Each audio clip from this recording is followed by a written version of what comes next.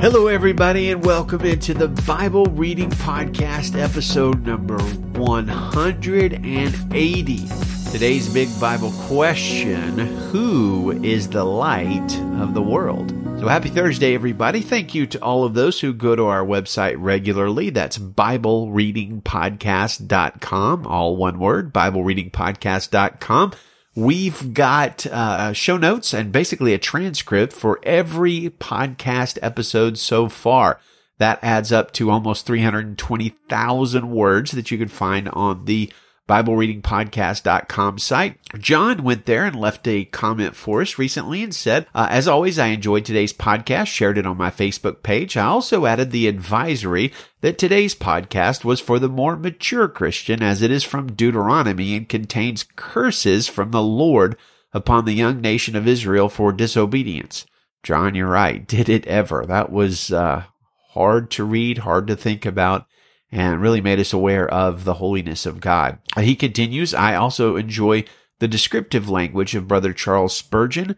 I refer to all Christians as brother or sister because in Christ we are family. Amen to that, brother. Thank you for your comment, John. It's great to hear from you as always. Speaking of John, we've got a comment from new listener Amy, and she says, Hi, John. I've been listening and really enjoying this podcast since the COVID-19 outbreak. I think you do a great job of digging into the scriptures and have great insight into the weird and strange passages that have pondered me.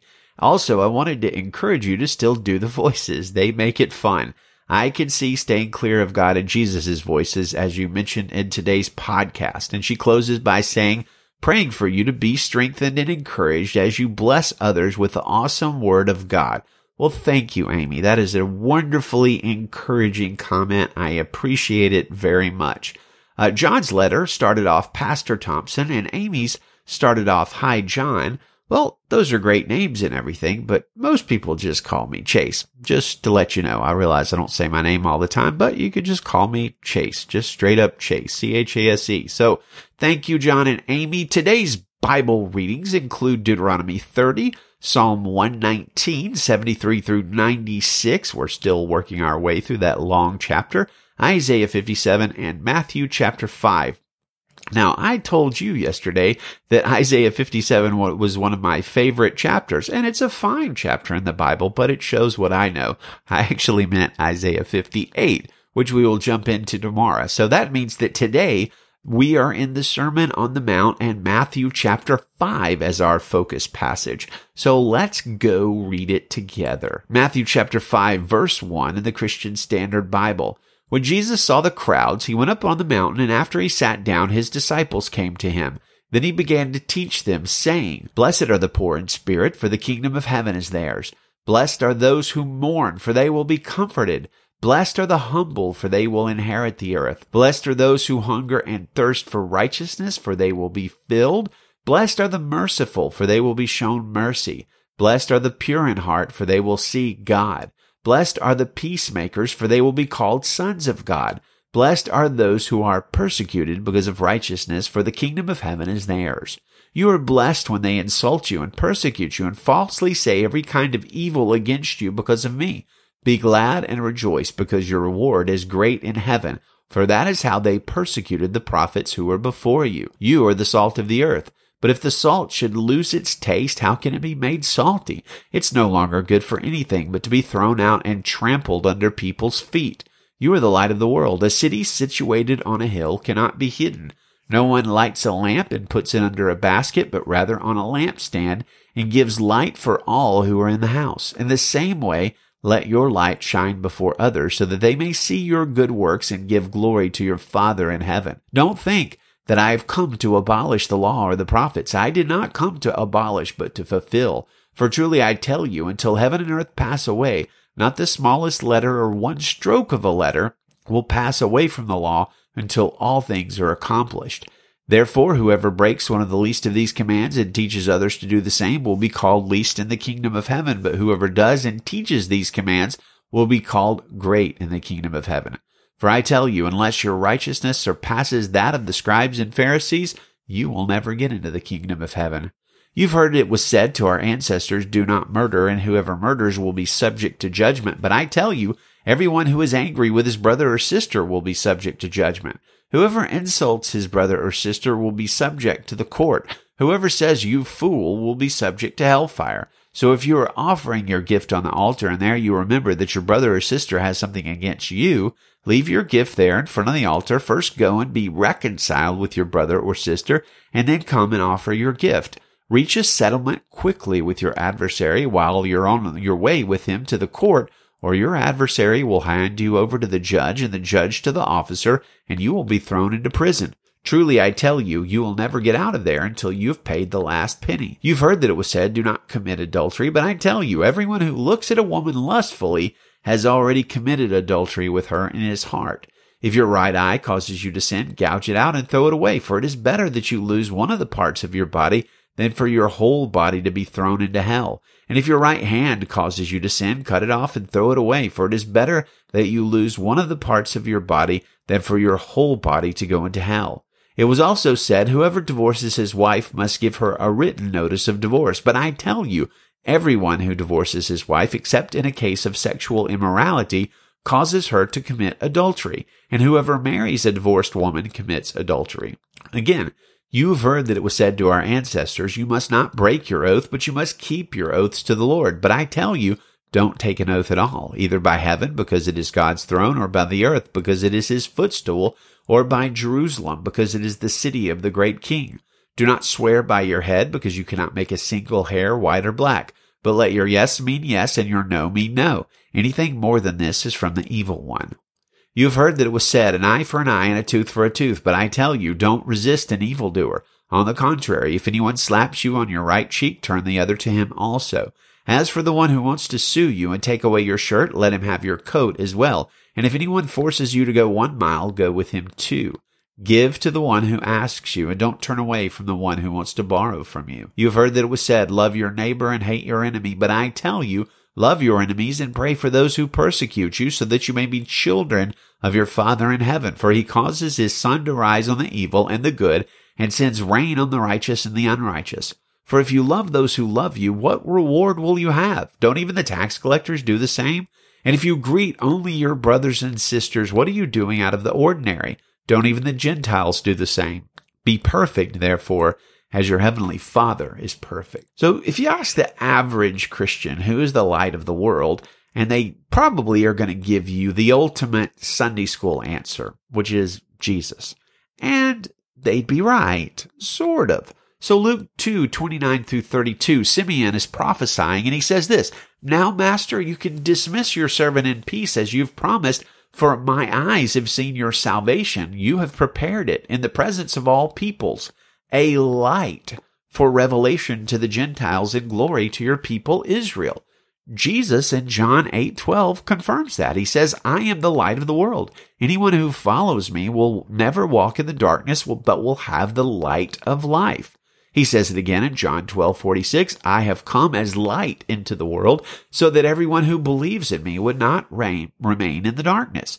So Jesus is part of the answer of the question. He is the light of the world. But did you notice that Jesus himself answered our big Bible question of the day differently in Matthew 5:14, where he says, you are the light of the world.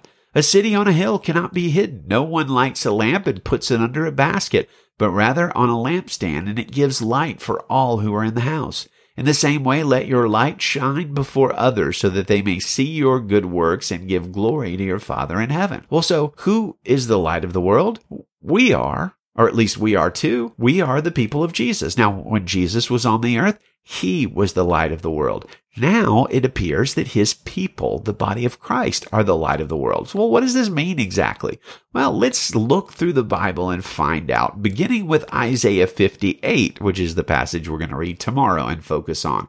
Verses 7 and 8 say this, is it not to share your bread with the hungry, to bring the poor and homeless into your house, to clothe the naked when you see him, and not to ignore your own flesh and blood? Then your light will appear like the dawn, and your recovery will come quickly. Your righteousness will go before you, and the Lord's glory will be your rear guard. So Isaiah is showing us, God speaking through Isaiah is showing us that we will shine like lights when we minister to the poor, the needy, the oppressed. We invite them in. We take care of their needs, the least of these. Now, so that's apparently part of being the light of the world, but there's more. We can get another hint about shining from one that Jesus himself called a light, John the Baptist. Jesus in John 5:35 said, John was a burning and shining lamp, and you were willing to rejoice for a while in his light. So how was John a burning and shining lamp? Well, I think it's by his testimony and his message that he was a forerunner that prepared people to hear the message of Jesus and that pointed people towards Jesus. What did he say when he saw Jesus? Behold, the Lamb of God who takes away the sins of the world. Now, I also think 2 Peter 1:19 gives us some clues, some hints as to how we are to be lights in this world. And where it says, we also have the prophetic word strongly confirmed, and you will do well to pay attention to it as to a lamp shining in a dark place until the day dawns and the morning star rises in your heart. So John was a light because he proclaimed the coming of the Messiah and repentance.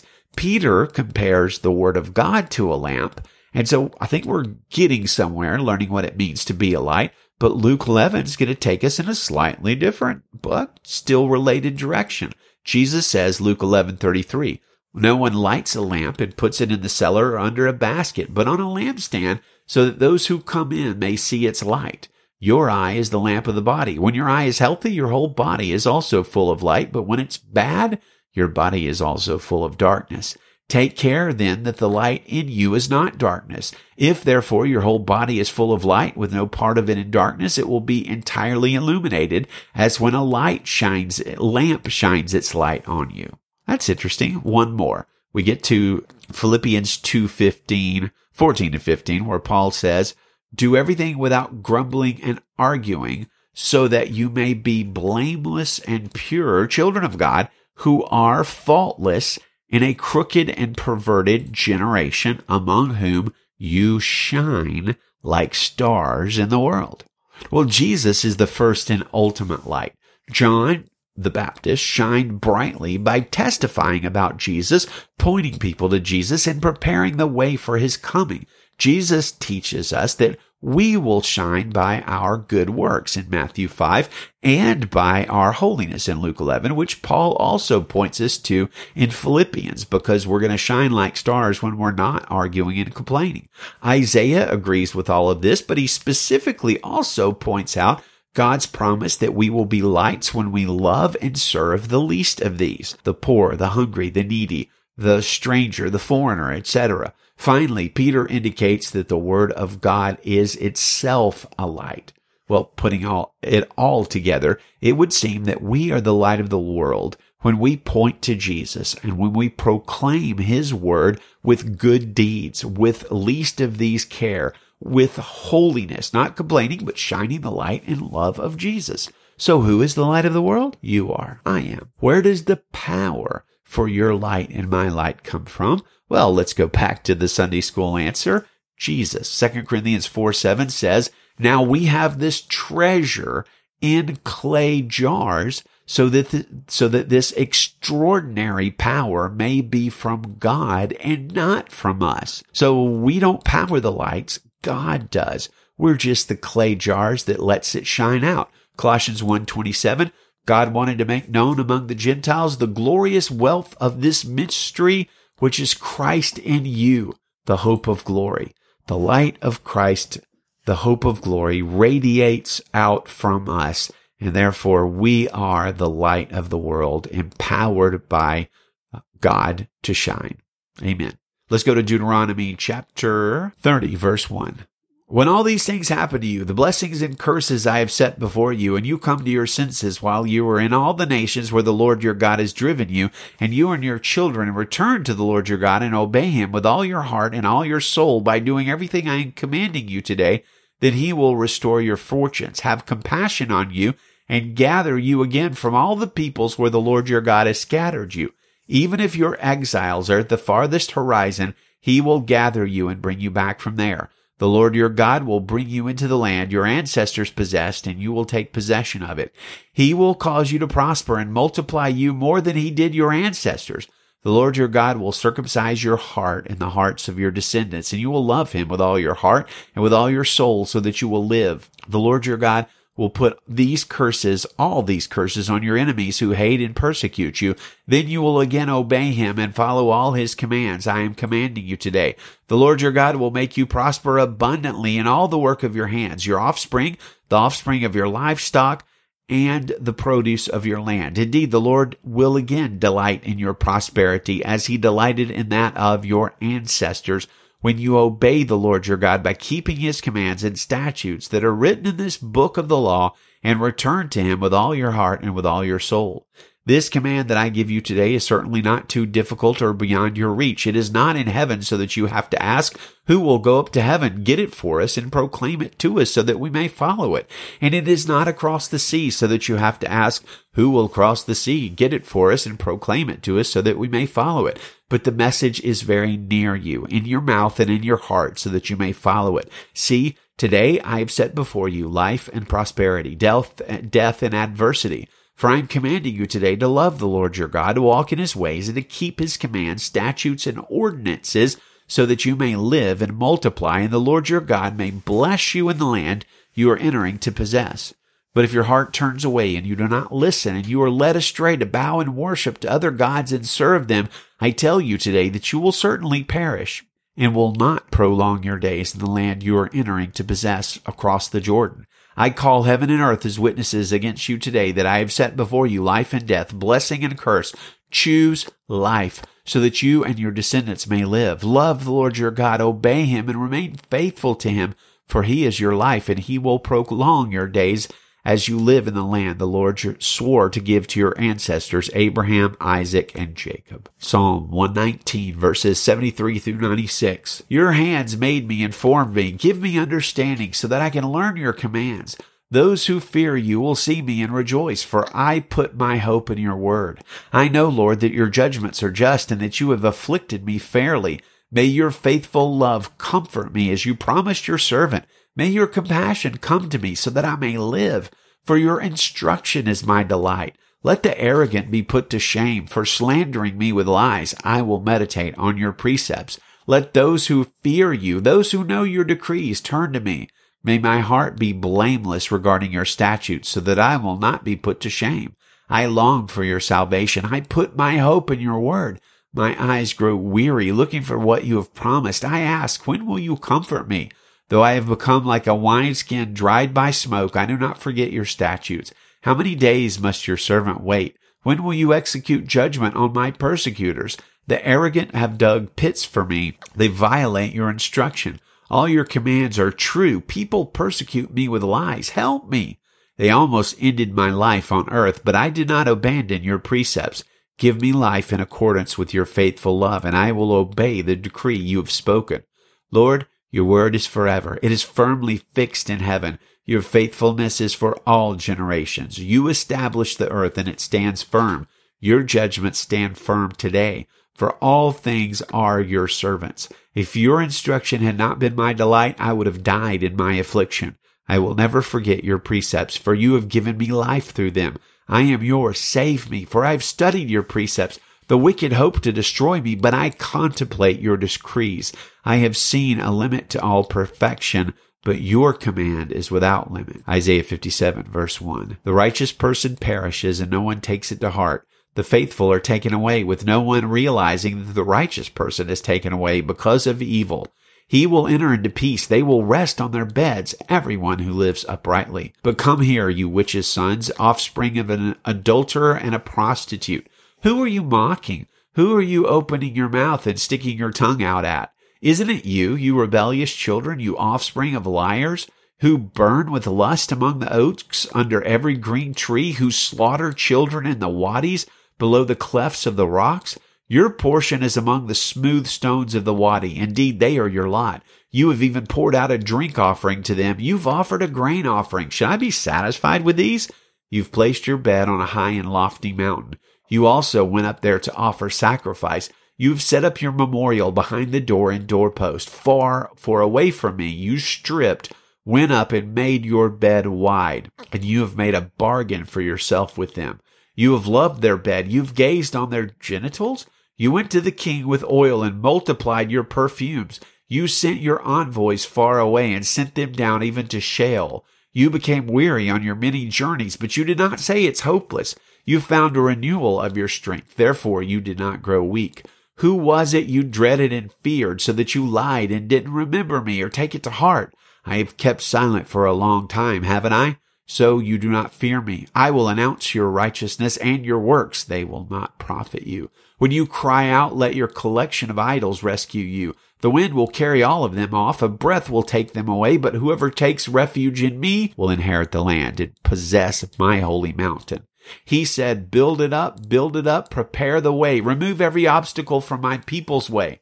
For the high and exalted one, who lives forever, whose name is holy, says this, I live in a high and holy place, and with the oppressed and lowly of spirit, to revive the spirit of the lowly and revive the heart of the oppressed. For I will not accuse you forever, and I will not always be angry. For then the spirit would grow weak before me, even the breath which I have made. Because of his sinful greed, I was angry, so I struck him. I was angry and hid, but he went on turning back to the desires of his heart.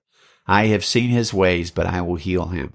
I will lead him and restore comfort to him and his mourners, creating words of praise. The Lord says, peace, peace to the one who is far or near, and I will heal him. But the wicked are like the storm-tossed sea, for it cannot be still, and its water churns up mire and muck. There is no peace for the wicked, says my God. Amen. Lord, let us not be numbered among the wicked, but covered in the blood of Jesus, numbered among the righteousness by grace through faith. Good day, friends, and Godspeed.